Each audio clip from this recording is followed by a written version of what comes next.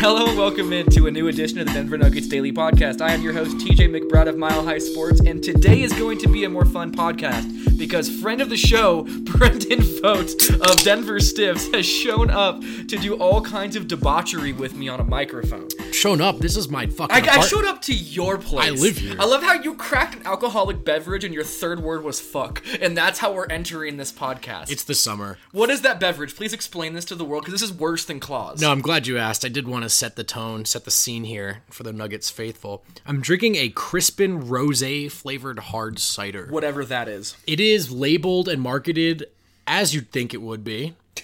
The color pink that my little sister painted it's her like room. Salmon pink, like almost the color of your shirt right now. I'll say this, though. Man, that actually kind of picked up on the levels. Like, I wish I would have done that. Delicious. Delicious.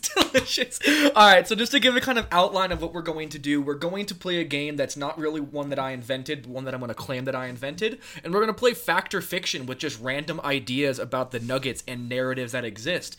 Brenden and I each have about 5 different topics, and we don't know what the other one has. They might overlap, they might not, but basically we're just going to argue for however long it takes for us to argue through these topics until we stop arguing, which might be a little while, but it's going to be a fun podcast. It's going to be interesting, but before we go any further, I got to give some love to all of the people who support the Denver Nuggets Daily Podcast. First and foremost, the Regulators production group who reached out and put together the beats for the intro and outro of the podcast. This podcast would sound real mediocre without their audio production putting on both ends, so definitely go look up Regulators production group on Instagram. They are at Regulators Regime. Additionally, this podcast is powered by Mile High Sports, and the main benefactor of the show is Terrapin Care Station.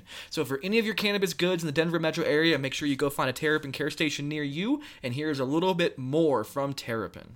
Before we get into the rest of the Denver Nuggets Daily Podcast, let me give you one quick word from our sponsors over at Terrapin Care Station. Since 2010, Terrapin Care Station has been providing patients and customers with high-quality cannabis products at everyday low prices. Serving the communities of Denver, Boulder, and Aurora, they offer their own flower and concentrates, as well as all the brands you love at prices that you just won't believe. They pride themselves in having the most knowledgeable and professional staff in the industry, and their team will work with you one-on-one to help you find the products that are perfect for you. Their dispensaries are unassuming, safe, and discreet, with ample parking at every location for a seamless retail experience. For up-to-date menus and promotions, head over to www.terrapincarestation.com or just come visit one of their 5 convenient Colorado locations today. Again, that is terrapincarestation.com, TERRAPIN carestation.com.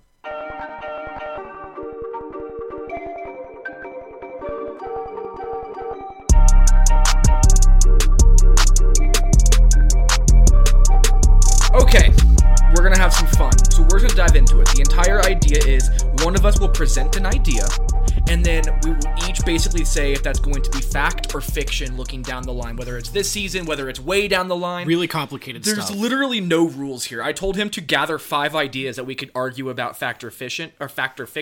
So that is where we're at. So Brenden, the floor is yours. Am I first? Yes. Okay, TJ, last season the Nuggets finished with a 112.7 offensive rating. That was good for 7th in the NBA. Yes. Fact or fiction, the Denver Nuggets will finish as a better offensive team in 2019-2020. Oh, I think that's a fact, and I don't think that's like a hot take fact at all. I think that they shot really, really bad. They missed 3 of their starters for a month of the season. Gary Harris was never Gary Harris. Will Barton was never Will Barton, and then you add the perfect front court complement that's not a star and Jeremy Grant to the team. For me, I don't see a scenario unless Nikola Jokic gets hurt or Jamal Murray suddenly thinks he's Kobe and no longer Nikola Jokic can do what he does, in which that this team just suddenly is not better than they were last year. I agree. There's not really a lot of debate in this. I kind of wanted to bring it up to just sort of shoehorn in a discussion. You and I were just talking about this pre-podcast. Kind of funny how the optics, as they should have been, and the conversation around the Nuggets offense last season was, this is disappointing. What's going on? Yes. This isn't what we expected to see. And yet, despite everything you just listed, they finished with the 7th best offensive rating in the league. So it'll be less Plumlee Jokic. It'll be less Torrey Craig, theoretically. No offense to him, just in He's terms just of not the offensive fit. And you know, let's be. It took Torrey Craig 3 months in the regular season to figure it out offensively, right? In the beginning, he really hurt their spacing, etc. So yeah, I mean, there's just assuming they're healthy, they should be a top 5 offense. I think that's a lock. A top 5 is a lock in your opinion? I think I'm there with you. If they're healthy, it's a lock. And the one thing that we're going to hammer a lot, I'm sure, on this podcast, and everything we write and record from this point forward, is the fact that the Nuggets have a freakish amount of continuity that none of the rest of the league has. So it's going to allow them to have a head start in a lot of these kinds of arguments of where are they going to end up as a shooting team, where are they going to end up as an offense or a defense. I think that is just something that they're always going to have an advantage for as well. So I'm sure that'll come up a lot as well in this I pod. saw on Twitter, I wish I could properly attribute this, someone released like a continuity rankings, right? Essentially analytics on running it back. Not a single other team lost less than 1,000. I think it was nylon calculus, but yeah. But not the individual. Not a single team other than Denver lost less than 1,000 minutes from their rotation, right? The second best team in continuity rankings lost over 1,000 total minutes. The Denver Nuggets lost 280. Yes. And those minutes belong to Lyles, they belong to Leiden, they belong to Isaiah Thomas. And they only existed when Denver was missing 3 starters. So if you take out just the extreme injury concerns that they dealt with for most of the season, you're losing not anywhere near that, even that 200 mark. All right, so I'm going to toss this back to you because Okay. I'm hoping that you will just respond with the next question that makes sense to follow up. I have a good one to follow already. So Okay, don't after worry. you. Okay, so let me just give some stats first. The Nuggets were 17th in the NBA in terms of three-point percentage at 35.1%. The Nuggets were 18th in total makes, and they were 16th in total attempts. My question is, will Denver just be an overarching top 10 three-point shooting team? Whether it's attempts, whether it's makes, whether it's percentage, will they be in the top 3 most productive, or top 10 most productive three-point teams in the NBA? Fact or fiction? That's a really good question. I do not know. Because top 10 isn't a crazy jump either. Like, you talk about making an extra 2 or 3 a game, and you're jumping very high up in this conversation. I'll make the argument for fact. Gary Harris, what did he shoot last year? Like 36, 37%? No, it was like 32, was it 33. was it that much yeah, lower? But he also, again, like the frequency, the volume was just so much lower. I talked about those with Adam last night. I'm mad I can't remember. It might have been 34 or 35. It's not quite as low as you think. But to the point here, Gary was injured with what we're not quite sure, but I think everyone feels comfortable at least positing that, putting that forward. So assuming that Gary's healthy and he regresses to 40%, right, which really is where he's lived for the rest of his career, then that should make a big difference. Assuming Will Barton's healthy at 3, that should make a big difference. And I do expect a leap of sorts from Jamal Murray this season. We're going to be talking about Jamal Murray, so and we I got some takes. That, Hold on. That big leap for Jamal might not include showing us something we haven't seen yet, much as it means shoring up the deficiencies. So most particularly within this context, 3-point shooting. Does he let it fly more often? Can he hit it with more regularity? I'm expecting that, so I'll say fact. Nuggets crack the top 10. Yeah, Andrew Sharp wrote a fantastic piece today, and I think we both have this on our mind as it is, where he talks about Jamal Murray basically being the X factor for the Nuggets going into next season, and it's not just about him finally being better than a 37% three-point shooter. He's never shot better than 38% in his 3-year career, which for a shooter of Jamal Murray's caliber is actually kind of insane. We've seen him shoot, just like in warm-ups. There are very few people that are in the NBA that can have the shooting potential that he has, but his point was not that the percentage necessarily needs to change. It's the volume, and it's where he gets his shots. That's my big thing for this 3-point conversation is, can Jamal Murray decisively pull up from 3 the second a defender goes under a screen? It's decisions like that have been cloudy and have been undecisive that have not allowed him to take the shots that I have been wanting to see him take. And typically, you jack up your attempts per game. We're talking about less efficient shooting, so this is a weird argument for why they get more efficient as a team, but I'm expecting that jump. I'm expecting him to take and make those easier shots without hesitation. I thought he passed on a lot of open catch. That's what shoots, I'm saying, and he took the tough ones. That's kind and he of took my those pull-up argument jumpers there. in transition. Yeah. You can jack up that number while actually properly allocating, like reallocating what kinds of shots you're taking, right? Yeah. Where you're looking to get these points on the floor. So I think there's a world in which Murray makes that leap, Gary gets healthy, and Denver's a good 3-point shooting team again. So I look at this in 2 ways. If it's going to be a fact, he needs to take at least 8 threes a game. He was at 5.5 as his career high 2 years ago. He was like 5.4 last year, so there was like no difference there. I mean, what is Jamal Murray hitting though if he's shooting 8 attempts a game? But that's the point though, is that I don't worry about it being 37% if you're getting 8.5 up a game, because you're going to be adding so much to the equation overall. And the spacing you're going to provide for a team that's already good with slashing for a team that's already good at hitting cutters and playing off ball and having that high IQ ability to create mismatches by moving the basketball. Right. When you add in that level of, let's just call it Damian Lillard light. Like, yeah. I'm not talking he needs to be Dame. He doesn't need to be any of those Steph Curry guys. Walgreens Dame. Exactly. Yeah. You're talking about the fact that if he can just be a threat more often, to where you're constantly thinking about his shot more than you currently are, that's when I think you open up the rest of the floor, and all of a sudden everything else starts to click. And it won't matter about the percentage at that point as much. Yeah, and as Sharp wrote in that piece you referenced, right, I mean, that just, Murray's not actually as quick or explosive or as graceful or as good a ball handler as some of these guys that he's sort of tossed into it. Like, his ceiling, right, gets thrown in with Dame, Steph, seems a little aggressive, but that is his ceiling and the way people talk about him. But he's not as effortless. It always looks like he's working hard to get his shot, to turn a corner. He doesn't have that extreme advantage just blow by people. So as Sharp wrote, one thing that would help him a lot, both in terms of driving and finishing, but also as a drive and kicker, right, creating open looks for other guys beyond the perimeter, him drawing more gravity, right, by putting that in the defensive mind, like, I'm a willing and capable shooter, it should open things up for the whole team. Yeah, this is a trend in the NBA. Even when you look at a guy like Jeremy Grant, who I've just been watching too much film on, so I've kind of just connected these dots in a similar way that Jamal Murray could. It's when he started taking a volume amount of three-pointers that his straight-line driving is suddenly there. Oh, wow, he does have some passing ability. Right. And there's just more room. The passing angle suddenly widen. Right. You know, all of those things are a big deal. But I do think we need to talk about Gary Harris in this conversation. Because Gary Harris just being Gary Harris again will probably put them in the top 10 as a three-point shooting team. I was Gary Harris alone.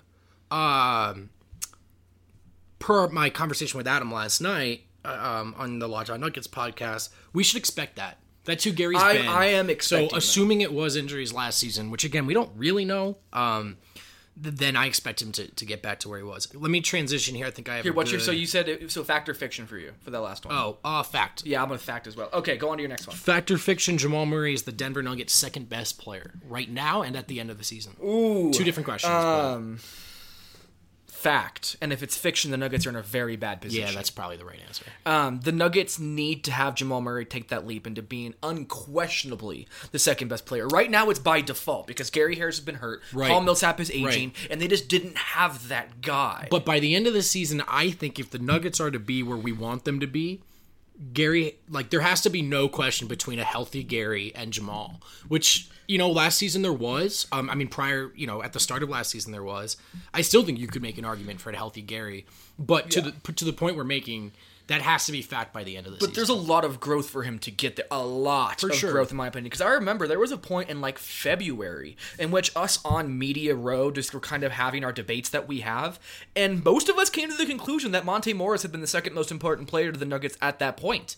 And the fact that can even be an argument against him, that a backup point guard playing 18 minutes a game or whatever it is more impactful and more important to the overall team construct, that cannot be an argument that can be made if he's going to be there. Right, yeah. I will take it as fact, and it's a good transition into my next one, which is, will Jamal Murray justify his $170 million extension next season? Will he make it feel like, all right, we're good with this moving forward?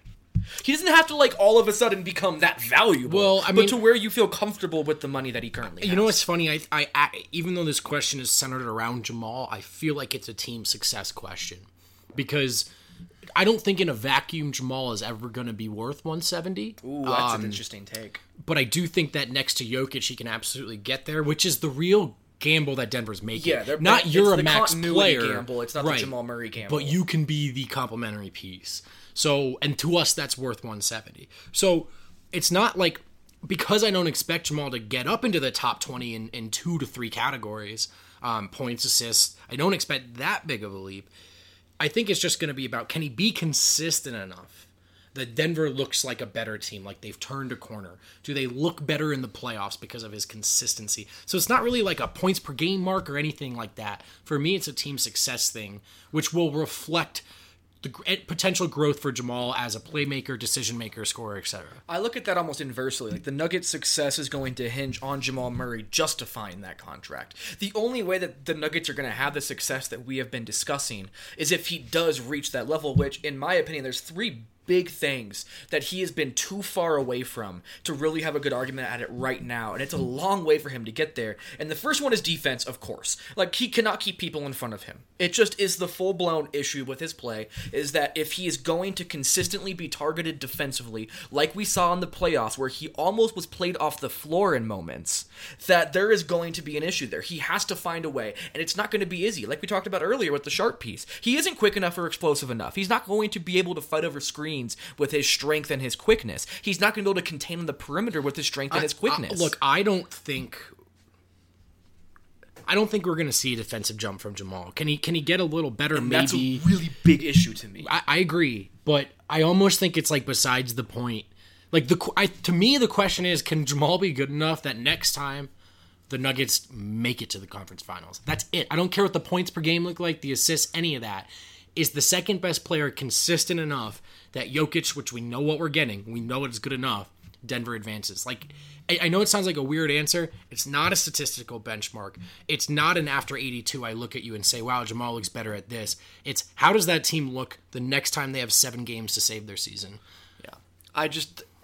If Rodney Hood is going to go off in playoff games because you have Jamal Murray on the floor, that's always going to be Murray's got to be good enough on the other end, and that's really to the justify. Big thing. Because look, man, if Murray does sort of raise his baseline offensively, right, in terms of consistency, so it's not 29 one night and 6 the other, but it's 19, 20, 21, 22. I mean, the defense stuff, it matters, but the point is, if he's good enough offensively to justify being out there, Jokic and Murray are so good together that stuff can be mitigated with the right personnel. Gary, Grant, Millsap, etc.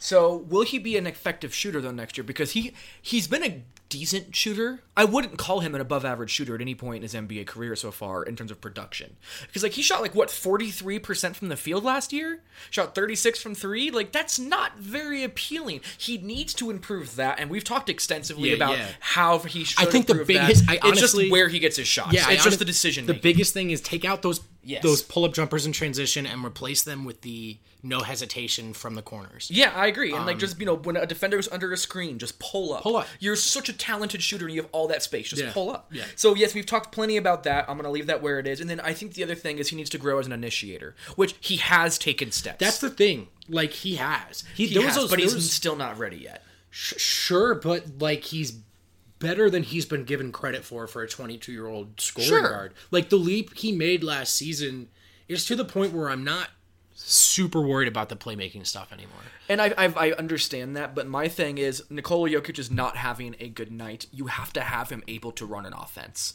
And in my opinion, right now, if that was a playoff game, he can't do that. He can do it in spots. He is not a consistent initiator in any sense of the word yet. And he has taken its steps. His ability to have pocket passes drop into Jokic is better. His ability to find shooters in the corners and use his vision is better. We have seen his post-entry passing improve as well. And hopefully it continues to improve, but right now he can be stopped by on-ball pressure. He can be stopped if he gets double-teamed and he can't see out of it because he's not as big as everyone thinks he might actually be. He's more like 6'3". Those things are difficulties for him, and he needs to get there. The ball handling has to improve. And that's really a big part of it. I just believe his vision and his court awareness did over the course of his first season as a starter. So, if he hits his damn threes, we don't have to worry about this. Precisely. That's what I'm saying, yeah. Sure. So, fact or fiction? Will he justify that $170 million contract extension right away by the end of next season? I'll say fiction based on what most people's expectations would be, which is he needs to be a top 20 player to justify that contract. He needs to be a top 35 player. Sure, whatever. The Nuggets just need to win. And I understand your age argument, by the way, but $170 million reasons why age no longer matters in these conversations. That's going to be a new part of the heightened expectations. I just disagree that, the contract will change fan expectations. I just vehemently disagree that it should change anything at all in terms of expectations. I guess nothing has changed. The only thing, but it has because they have bought in entirely into this core now, making this particular decision. But we always knew they were going to do that, and the only thing is it's $20 more million than it might have been, and we know now instead of next summer. So we know what we knew 3 months ago, which is the Nuggets are hinging their title hopes on the development of Murray. That doesn't change just because it's 170 now. If Murray isn't good enough to live up to that contract, you're screwed, but you were screwed either way, whether you're giving him 85 or not. You know what I'm saying? I get your argument. Because who's the 170 guy that you do draft or do sign that comes to Denver? I don't know. And that's the thing is that but now you no longer have the opportunity to pursue that conversation. But that is now out of the conversation. And again, I understand because that conversation was never on the table. This is more devil's advocate more than they anything. They got lucky with Jamal. Not lucky. They drafted well with Jamal. He fell. They drafted well, and they've developed him well. But the idea that they're going to find another guy who complements Jokic either through the draft or through free agency that fits on this timeline, like, it's highly unlikely. It is. So they had to do this, man. And so from that argument, I just, like, the contract changes very little for me. I hope the Nuggets win. And I felt that way a month ago, and I still do. I get that for sure. All right, what's the next one on your list? I don't remember. Hold on. That's why they're list. Nikola Jokic will repeat as first-team All-NBA center. Fact or fiction? Ooh, I like this one. It's really tough. There's a new wrinkle. You'll probably get there. I don't want to ruin it for you, but I would have said yes. But I think there was one move that gave one particular person a much greater chance of securing that spot. Who's the other person? Go ahead. Anthony Davis. So is he going to be in there as a center? I think that's how he'll be voted in, because there's going to be so many goddamn forwards in the West that, like, do you know what I mean? Like, there's LeBron, there's Kawhi, there's Paul George. For a guy who complains about not wanting to play center to suddenly be voted in as an All-NBA center is a really rough thing. Isn't he eligible though? Like, can't voters do that? I don't know off the top of my head, to be honest with you. I know the All-Star and the All-NBA stuff is different here. Yes. And they're looser with All-Star than they are with All-NBA. So this hinges on this, which I don't know the answer. Anthony Davis is a center, I think that there is more odds that Anthony Davis gets it over Nikola Jokic. And I think that's a fair statement to make. And, like, I know that Davis will play the 4, but if I'm voting first-team All-NBA, I would probably work it that way to get him in there if he's averaging 30 and 10. Because you're going to have to figure out LeBron, Kawhi, Paul George, Luka, like, a ridiculous amount of wings out west.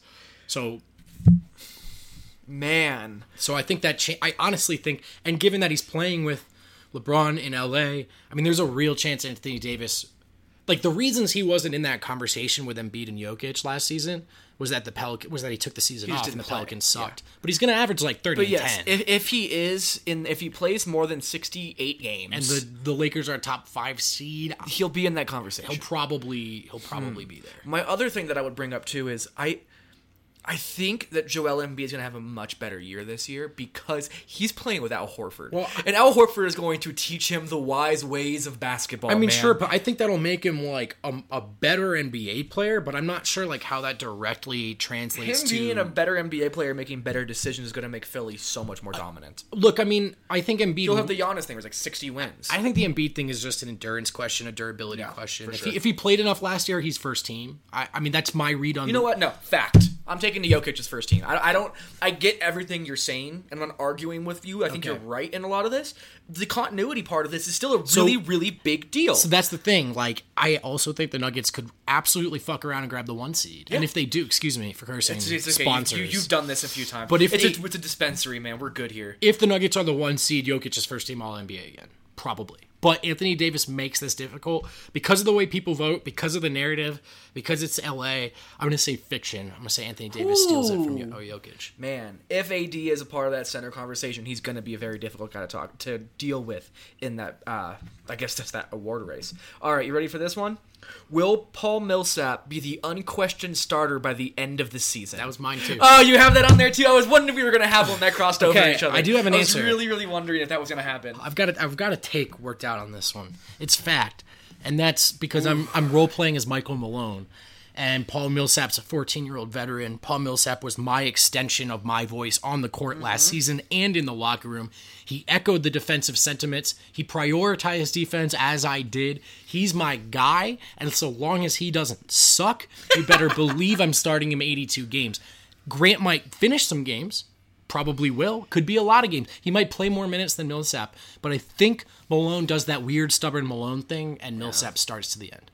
I can. It's almost like his Kevon Looney to Steve Kerr. Yeah, that's kind of what this comes out. Well, also but a little different because Paul Millsap's made them really good. Yeah, actually changed things for them. It wasn't like stubbornly sticking. Yeah, Adam said it in last night on Locked On. If it ain't broke, don't fix it. That's kind of how I feel. You can still get Grant those minutes. In fact, it might even be more valuable to make sure that Grant needs He's to play a coming off the lot, bench. man.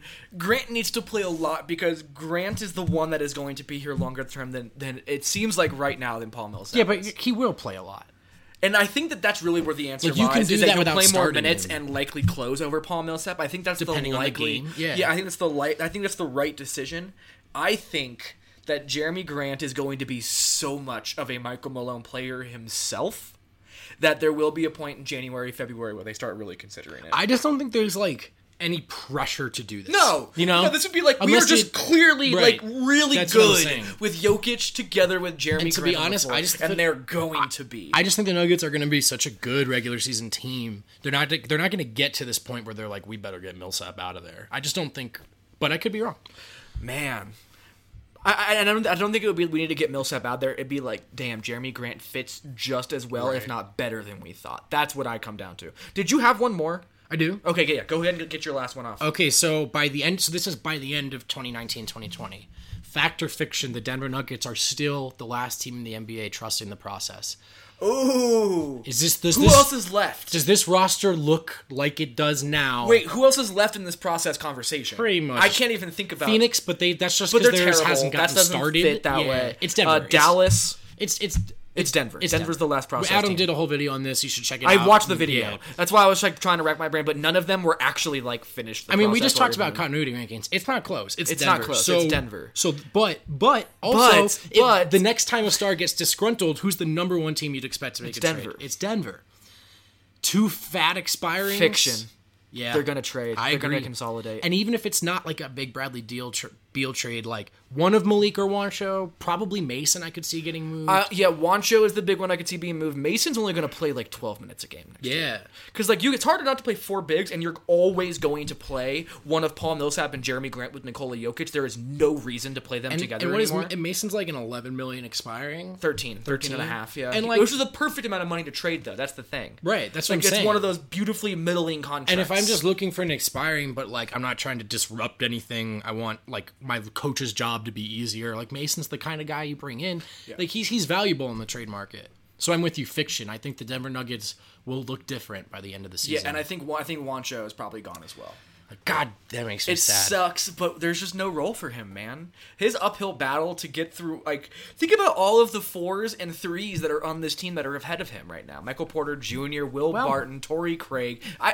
You want to take? I think Michael Malone would choose Jared Vanderbilt to play minutes at the 4 over Juancho Hernangomez if they needed it. Like, I think that's where he's at in this rotation right now. You know what? I'm not quite there yet. We did know there was an off-season surgery on a core muscle. Wancho can shoot. Wancho does not have drop foot, nor has he had 2 back surgeries. So there's still a chance, but I'm with you. He's a prime candidate to be moved by the end of the season for me. So fiction. You want to know what my favorite part of this podcast has been so far? That neither of us have anything to do with Michael Porter Jr. in any of our conversations for the first time all summer, and it makes me happy. Fact or fiction? God damn it. Bobo. Bobo, just gonna leave it at Bobo? The bull don't lie, man. I'm just gonna leave it where it is. Hey, here's a question for you. Okay. Unleash. Do you emphasize the first or the second bowl? Is it Bowl or Bowl? Like, how do you say it? Just say I try and say it the same way as Bobo. I try and say it the so you exact Bobo. same. That sounds like the first one slightly. No, it's the Bobo. same. It's spelled the Bobo. same. They're both capitalized in the Bobo. same way. There's the same space across it. It's just Bobo. There's no like Bowl or like Bull. Like no, it's just Bobo. Fact or fiction? Bobo will be on the roster with not on a 2-way, but with a full-time spot. Fact. I would expect that. You don't buy a pick and trade a future asset to lose a guy on a 2-way deal. Fact or fiction? Michael Porter Jr. is tall. I'm moving on. I'm taking this away from you. My last one is, because you already did your last one. We're on the last one now, man. The Nuggets will be a top 10 defense next year. That's the one that's what I was trying to get you to do from the beginning. Sorry. It's okay. What did they finish at the end of last season? 10th? On the dot. But it was 108.1 defensive rating. So it wasn't like a really pretty defensive rating. They just happened to be 10th. I'm going fact. I would agree. Give me your thesis as to why. Gary Harris gets healthy. Jeremy Grant backup 4 instead of Mason Plumlee / Wancho / Trey Lyles or Trey whatever the hell Lyles that was. / whatever. Jeremy Grant is not like For Denver, I think... It's a big deal. Yeah, it's not just like, he's not a bad defender. Like, no, he's a plus Let's talk defender. about Jeremy Grant's defense. I want to talk about this some more because I've been doing so much film work on it. Jeremy Grant, when Paul George hurt both of his shoulders, was defending Kawhi Leonard, was defending Giannis, was defending DeMar DeRozan. Whoever was the best player, regardless if they were shooting guard, small forward, power forward, or center, he was defending. One-on-one, straight up. Because Oklahoma City didn't do anything. Like they dropped and they played one-on-one. Yeah. And he handled people, man. Like, it was incredible to see his ability to use his length, his explosion, his IQ to get to spots early like Nikola does, his ability to rotate over from the weak side and see plays before they happen, turning defense into... he is so good defensively, and his role in Denver as a hedge defender and a recovery defender is going to look even better because you're using his mobility in that way. Yeah, I mean, you're just not really... I'm so excited. You're not really feeling that drop-off when Millsap leaves the floor. In fact... It could be better. It might be. I think it will be. It might be. The athleticism is a big difference maker here. So, yeah, no, of course. I mean, this is... The Nuggets are really good. Yeah. They were really good. Now they're healthy, knock on wood, and they've added a player who, by all means, makes them better. They have a very real chance to be a top 5 offense and a top 7 defense next year. That's a wild thing to be. Yeah, it's a chance. I'm not saying it's going top 7, to happen. Okay, but like when I say like top 10, I kind of think 9, 10, 11-ish again. You know what I mean? Yeah, but I do think that they have the capability now, with a healthy Gary Harris, with having the bench to starters depth to continue to play defense. Okay, hold on. Here, just fiction, devil's advocate. Nikola Jokic knows it's all about the playoffs and is done with the regular season defense. This is a very He's in for 7 games, 82. He's just like, hey, you know what, coach? Really tired when I played 62 minutes that night, coach. Take a seat, Mike. Loosen up the tie a little bit. Take off the turtleneck. Like, breathe a little bit. Send your therapist a halftime text. Like, it's cool, bro. Oh my god. So that's a good point. Does Nikola Jokic mail in the regular season more this year in general? Does Nikola Jokic mail in the regular season more than he has so far? I don't know about in general, because like we're talking about a guy who like does sleepwalk into like 20 and 10, like, and 7. Like, it doesn't even matter. Yeah, like when he's not carrying, that happens. And so offensively, I'm not worried. It started as a joke. This is a real take. I think defensively, Jokic mails it in 1920. I mean, why wouldn't you when you have all these better defenders around you? This is the thing. He's going to watch Jeremy Grant save a play from behind him as he gets blown by once and be like, I'm good. He's gonna look at Malone telling him to get up higher on the level and he's gonna say, oh, that's right, you played me 65 minutes in a basketball game, and it's February. We're gonna get one of those viral videos of him just taking fouls every month of the season. Honestly, if Michael Malone gets Nikola Jokic to buy into defense during the regular season this year, he should win Coach of the Year just for that. Fact or fiction, Nikola Jokic is on the last contract of his NBA career. Fact. I've been saying this. He's retiring after this contract. I'm pretty sure it's something like the Serbian hundreds of billions. The Serbian exchange rate is like over 100 times the amount of money. It's like Serbian dinars? What's the Serbian conversion rate from U.S. money? Great podcast, Ontario. Dude, I got Siri to tell me. Live Siri. Oh, I keep telling Siri too many Let me just tell you, it's not 130 million, it's like more like hundreds of billions. So... Wait, you fill time for me. You filibuster. Okay. Nikola Jokic loves basketball. He does not love the United States of America. He loves his girlfriend. He loves his brother. So it is 106 times the amount of money you would have. So if you took $144 million and you times that by 106, multiply is the verb, but go ahead. I hate you. Yeah. $1.5 billion is what Nikola Jokic has in Serbian money. 1.5 billion. So he could have all of the horses.